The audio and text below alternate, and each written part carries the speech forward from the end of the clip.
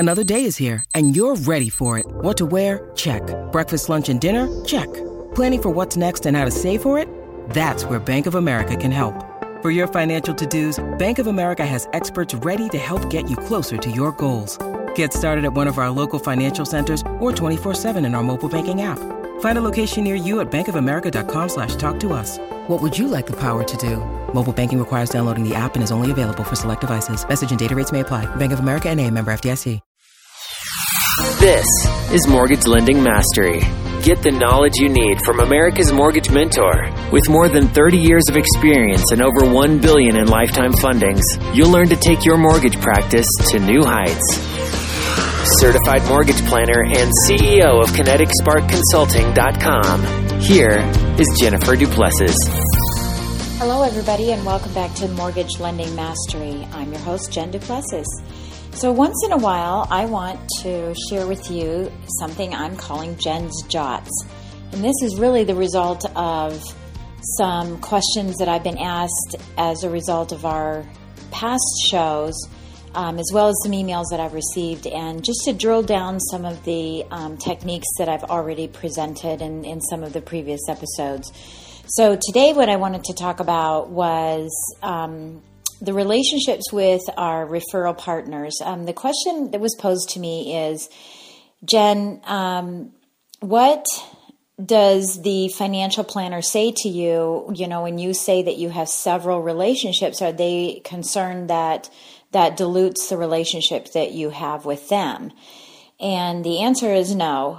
What I've found is that we have to have several relationships with financial planners, because if you kind of think of this in a scale or that kind of a linear view, is that on the left side of the scale is you have to have a financial planner who is willing to talk to a client who has absolutely no cash, but is interested in learning about budgeting and maybe just wanting to start saving $10 or $20 a month.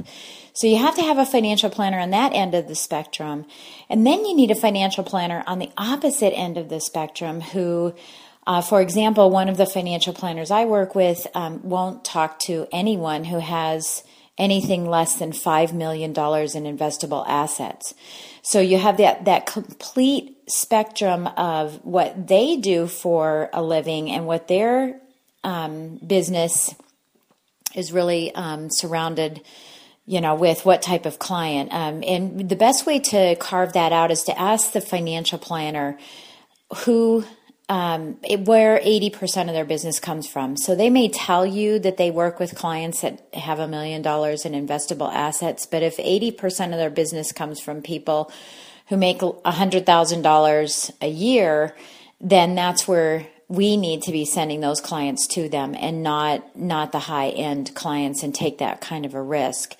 So that's the first level of it. The second level is that once you've determined that it's a client that needs a financial planner who will allow for just simple budgeting and just to start investing, it now becomes a second layer of personality.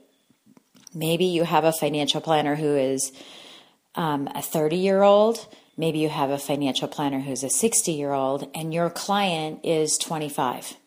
So we have personality matches, and so we have to consider that as well. So now on the left side of the spectrum, not only do you have one financial planner for low budget, just starting their investing, but you also have 2 and 3 of them just for personality, age dynamic, and then on top of that, we also have location.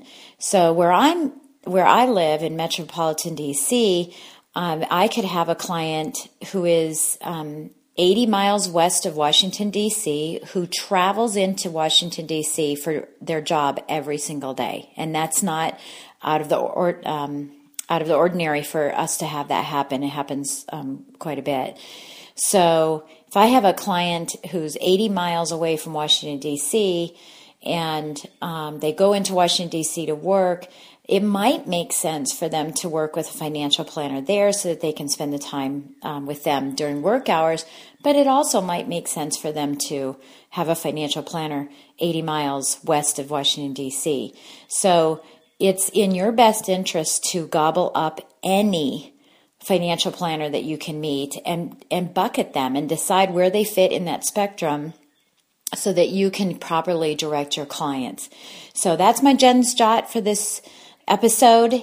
Again, please don't just listen to these podcasts. Please go to iTunes and write a review, because those reviews are so helpful to keep me going, and I love getting that feedback to share with you. So if you have any questions that you'd like for me to go deeper with, please don't hesitate to get in touch with me.